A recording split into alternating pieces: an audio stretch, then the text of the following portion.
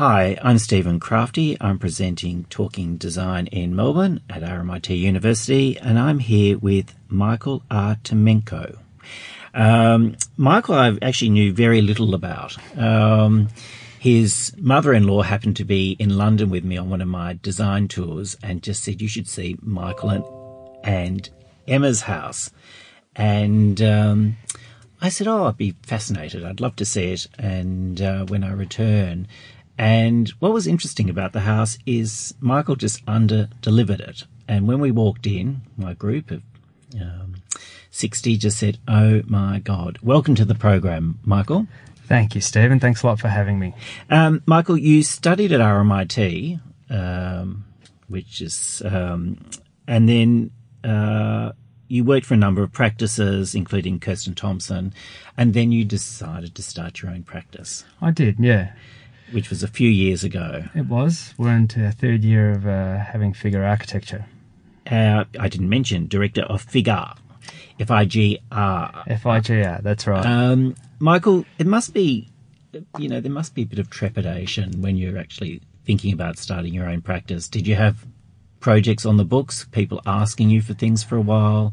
Is that the initiator? Yeah, I think that's how it starts for most people. I don't think you ever start out without anything on the books and decide, well, I'm going to do this. So friends and family start to approach you. Our first project was one of my best friends. He decided to build a house in Beaumaris. So, and like most projects, he gave us a large brief and... Small budget. Small budget, yeah. So we had to get pretty creative about how we were going to execute and everything that he wanted and what it is that we could offer for him. So, and that was one of the best experiences I've had being an architect, and it's that sort of real first time that I thought I'd love to do this for myself, because the reaction when the house was built was just fantastic, and it's something that I look forward to every time, is seeing people so happy being in the space. How difficult is it, or how tempting is it when someone presents you with a very, large brief, small budget, small footprint, to tell them, look, you can't have everything? Or do you actually try and do everything? And then, how do you approach it? Because I think you have to be sensible. It's very difficult when the brief is well outside of the budget. That's when you have to be pretty upfront and say, listen, you might want to reconsider your budget or your brief. But when we see that there's a little wiggle room, and once we start getting into deeper briefing from the clients, and you're saying, okay, so there's some luxury items here, there's some things that you really want, but then there's the things that you really need for this house. So how do you then ask your clients, so what can we take out that you want and something that it can be introduced later, and what do we really need? So that's when you start to have an honest conversation. And I do say honest, because without that initial honesty and transparency about what the full potential for the budget is and what part of your brief would you still like to retain, you need to get that out of the way pretty quickly, I think. Michael, you started your practice with an architect who also studied at RMIT, yes. Adi Attic. Yes. When you actually, break the news to the client, but they just can't afford everything. Yeah. How do they take it? Is it kind of that, well, we'll go to the bank and we'll get some more money, or are they quite realistic, you found?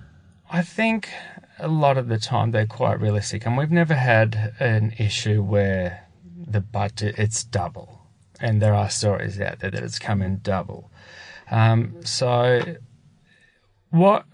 Obviously throughout the whole design process, we do tend to use a quantity surveyor, and just to make sure we're aligning. But what happens at a process where it goes out to the builder for tenders, depending on the markets and other various things, that when they do come back, there is always a little bit of shock at first. There's no doubt about that. But I think once people understand the positives that they get from getting a custom designed house that has been tailored to them, and then you've gone through a process of, a year of design and documentation and planning, then some things you might leave out, but as long as you get the bulk of it in, the structure, the bones of it, you can take a few things out, and then with time maybe put them back in. So we haven't had to deal with an absolute shock before, but having said that, we've had to pull back and then try and reintroduce things in other ways during construction. It's interesting, the projects that you've been working on, a lot of them have been single-fronted terraces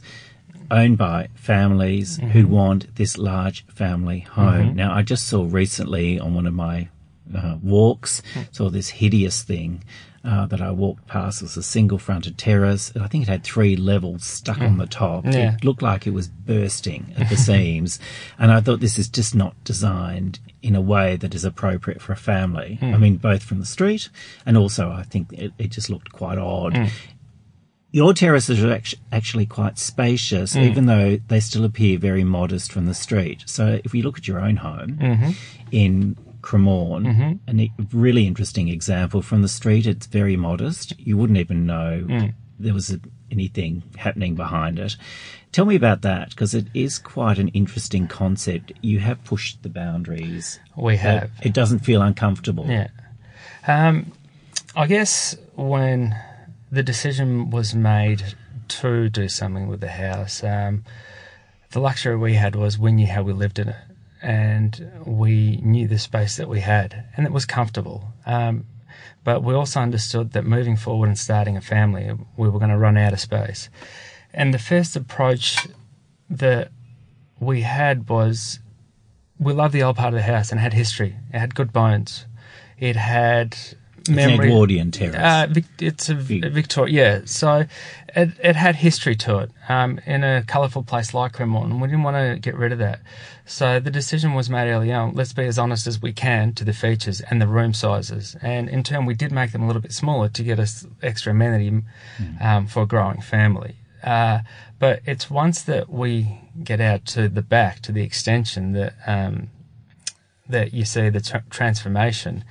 And that's, I think, what we have done with the house is we've used every square millimetre in places that we normally might not do it. So to explain to you, it's quite it looks simple, but it's not simple. It's not. It's not simple. You kind of you walk past 3 standard bedrooms yep. and a bathroom and a little washing area, a little laundry that's concealed off the corridor. That's right. And then you walk into this lounge area, the lounge room, which is fairly traditional, but that's the point that things change. And you've kind of created, to me, it was quite a Japanese-inspired extension where the side boundary is blurred into the house. That's right. I guess one of the strategies was, whenever we do a terrace house, it's a luxury when they're detached on both sides. In our case, we're attached on one side, so we share a party wall with our neighbour. For me, the side boundary I felt it's always been a waste. It's an opportunity that people just often forget about. They'll neglect it. We'll keep it as a side boundary. Or a garden. Or whatever. Our strategy was, how do we then utilise that side boundary and actually turn it into being part of the house, but still having it as an outdoor space that you can traverse through for future servicing of the backyard of the house in general. So one of the strategies and everyone said this before, less is more. In this instance, less was more, that by giving slightly less space to our living room and our kitchen, we can give a little bit more space back to the backyard. But then if we treat it in a way that the side area in the backyard becomes the side yard, and then that is the extension of the kitchen. So when you saw it with the sliding doors wide open, that's how we use it on most days. So it's kind of like a veranda, like a front veranda, but on the side. That's right, on the side. And the other thing is, where our backyard would be west facing, that larger open deck area, and the west, if you can't control it, becomes a very harsh light, and it becomes really hot. And the other thing is, we've got some overlooking issues from our neighbours, the townhouses out the back. So again, the strategy of bringing it to the side is that you don't get that harsh western light, and also you still feel an element of privacy. Yeah. So it's like its own little outdoor room. The other thing that's interesting about the house is very simply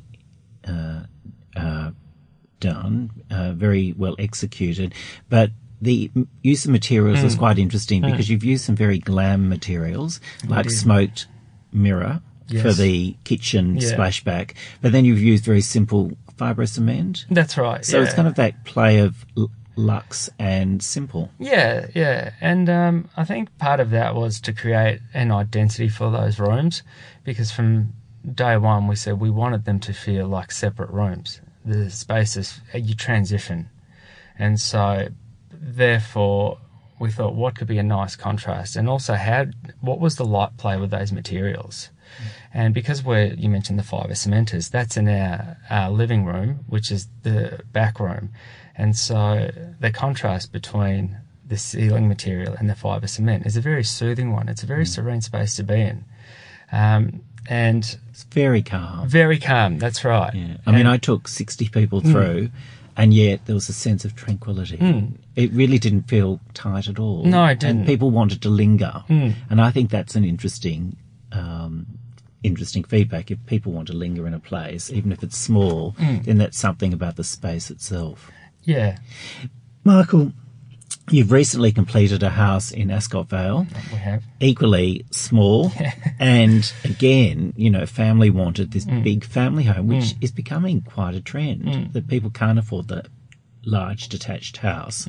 So they're looking for this terrace. It must be a nightmare for architects at the moment, because everyone wants these large homes in these small terraces. So tell me about the Ascot Vale house. So that house, again, another terrace, I guess one of the luxuries was that we could demolish the house because the bones weren't great at all. No heritage control. No heritage control, but that didn't change the site. Very long, very tight. And family of 2 kids? Three. 3 kids? 3 kids, dog. Lots of other family members that come visit, and a sloping site with the north in the worst possible position as well. So that particular house is called the datum house because we'd really established a datum that we would split from. And what that really meant for us in the offices is that we couldn't do a double-storey house in the traditional sense because we'd never comply with any res code issues or planning issues, or for that matter, protect our neighbours' amenities. So the logical thing to do was to work with the sloping landscape and split the house. So the house is split into 3 levels. Even though you can't see anything. Even though you can't, it still looks like a single front. Yeah, that's right. And we had to split in a way to keep the cost down, and there's very little, there's very little excavation and any of the building that's emerged into the natural ground. So we had to be quite clever in how we arrange the spaces. And one of the more challenging aspects of our presentation to the clients was, well, if you want your brief, you're going to have to sacrifice on space. So why don't we have an honest conversation about what needs to be larger and what can become smaller? And so we had to be rather pragmatic about how much do you need for a kid's bedroom? How much size do you need? How much storage do you need? Where can that storage be? How big do bathrooms need to be? How many bathrooms do you need? So all of these questions started to force our clients to really think about this idea of what do we want and what do we need? And because they were able to work with us in understanding about spatial qualities and what makes a good space, what makes a less inviting space, what makes a resting space, what makes a space, what is a good space where you eat, what is a good space where you watch TV. We're very quickly able to put back into the house what we removed from some of those spaces where it's a bit more, not redundant, but where you spend less time. Yeah. So in this instance, the kids did get the smaller bedrooms. The smaller bedrooms, yeah. But in the 50s, kids had smaller bedrooms. I mean, Roy Grounds, generally, Robin Boyd, they all had designed small bedrooms, and they were there to sleep in. That's they right. weren't there to entertain. No, that's right. And there are other supporting spaces that allows them to break out. So there's 2 living spaces. There is a study that's tucked into one of the living spaces that overlooks the courtyard. So the way it's been designed, it's been really lovely for everyone to use all of the spaces. And that's one of the challenges that we had was, how do we get more for less? Yeah. No, it is quite a skill. It's an extraordinary skill because you do see a lot of homes now, terrace homes, and really the solution is just the double-story extension at the back.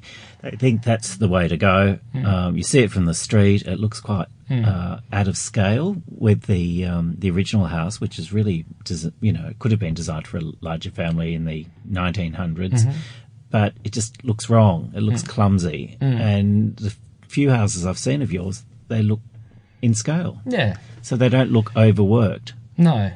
And I think that's part of our strategy in understanding context. And when we start a design, we don't just design the house and work out the surroundings after that. We always start from a context point of view.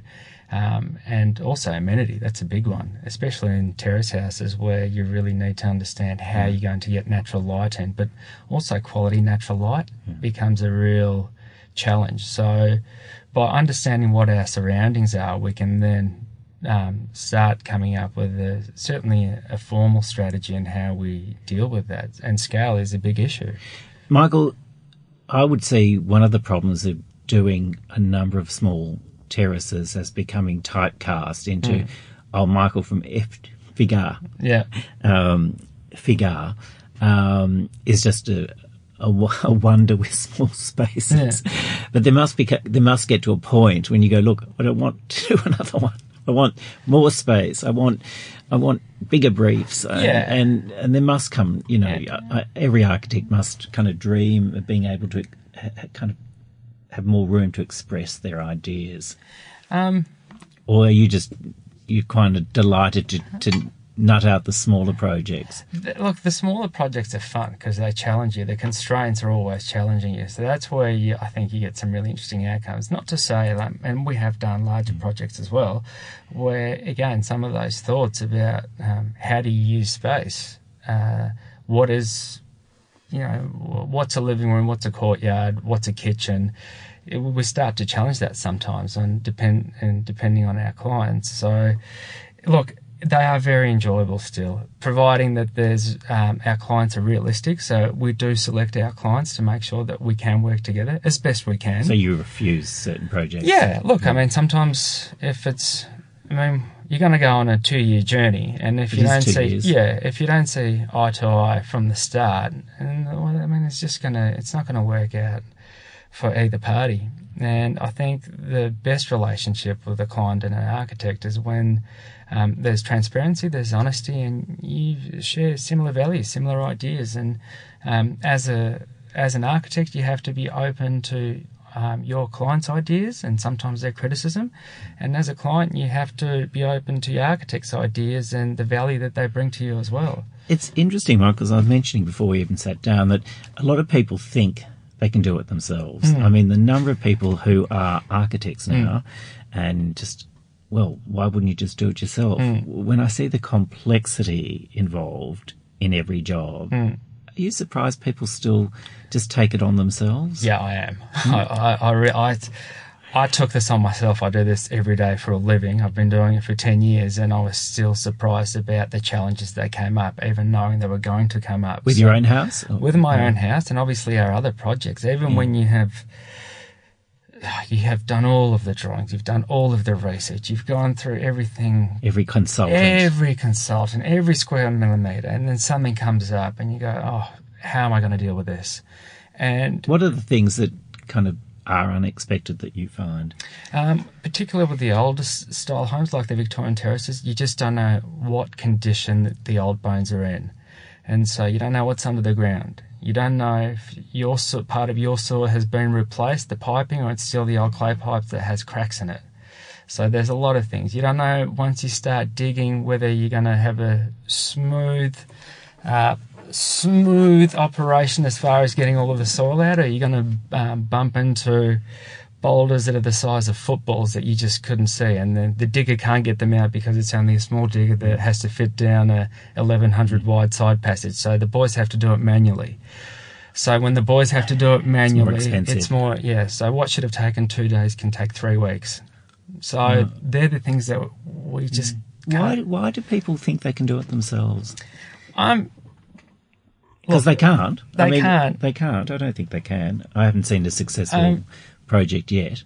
I think in today's day and age with so much focus on design and architecture, and there's a lot of online help. There's a lot of TV shows. There's a lot of information out there that I think people think they're equipped with enough to go do it on their own. What they don't tell you sometimes is once you get stuck and there's a real problem, what do you do then? And unfortunately, that happens at the worst possible time. So, and I mean, if you just work directly with the builder, he comes a cropper, decides, look, it's too hard for him, the whole thing falls apart. It's actually very difficult getting an architect involved at that point, because then that architect's inheriting a minefield of problems. Yeah, minefield of problems. And they go, well, I don't want it. Yeah. And often when that does happen, I don't think anyone's going to be in a positive mind frame to start either. So I think when you're approaching the architect, you're already panicking. You just want to get things done. You want to move forward, and you're not going to get a positive vibe, and that's a difficult thing. I think when you move into a project that's about to start on site, it's very exciting. You can't hide your excitement. Everyone's there. The slab's being poured. People are digging. It's going well. Yeah, it's going really well, and so I like for all of our projects to start that way. And when you are on site, things are always going to come up. I mean, there's always going to be issues that arise, and because you've got the knowledge and you may have seen it before, and you can predict. It's something you can work through them in a way that isn't going to delay you or add further cost. And that's part of, even though people might find a really good architect that can work with that, I also think that the architect's just as good as his builders, because if you're not working with contractors, builders, subbies that all have a similar mentality that we want the best for the job, you will bump into problems. So, lucky for us, we work with some really good young builders, and they're on the same page. Yeah. And we haven't suffered any significant issues on site. Michael, if I said, looking through a crystal ball, where do you see yourself in 5-10 years? What's the type of, is domestic work something you'd like to continue with? Because a lot of architects just don't want to go near that area at the moment. I'm sort of, I read something a while that John Wardle had said that he always likes to have a house in the office, doesn't matter how big or small his practices become. I'm of the same mentality. I always want a house on our drawing board. It's how we started. We love the work. There's a completely different emotional engagement that you have with your clients, and with all of our clients, we become friends afterwards, and that's something I really appreciate. And it's one thing, when you're working even on multi-residential projects that they are for commercial purposes, that you'll never really get to meet the people that use them. But with a private home, it's a real reward, and you it's a get real the honour. reaction. You get the reaction, and that's what keeps us going every time. I just love that reaction when people walk through, the doors open, everything's been cleaned, and you get that. And to me, it's amazing. It's an amazing feeling. Well, look, I really get to see an awful lot in my career. Every day I'm looking at projects, and I'd have to say the reaction that I got and the people I took through your house a few weeks ago was extraordinary, really quite extraordinary. And it's something you can't actually verbalise. I don't think you can. I think when you see something that's quite special, you don't say anything really. You just soak it in. Yeah. You enjoy it. You kind of think I think the thing that goes through my mind is, why is it working so well? And it just does. It's just and so when I see a great piece of work, you know it. You don't have to say anything. No, yeah, I know what you mean as well. It was a treat. It's a treat. And the only thing for myself, because I saw it almost every day, the process, I don't think I never got to appreciate what was happening. So I guess I kind of lived through the people that walk through it and provide that reaction, both for myself and my family, because they got to see it through as well. So it's very nice. And, we do appreciate when we see that.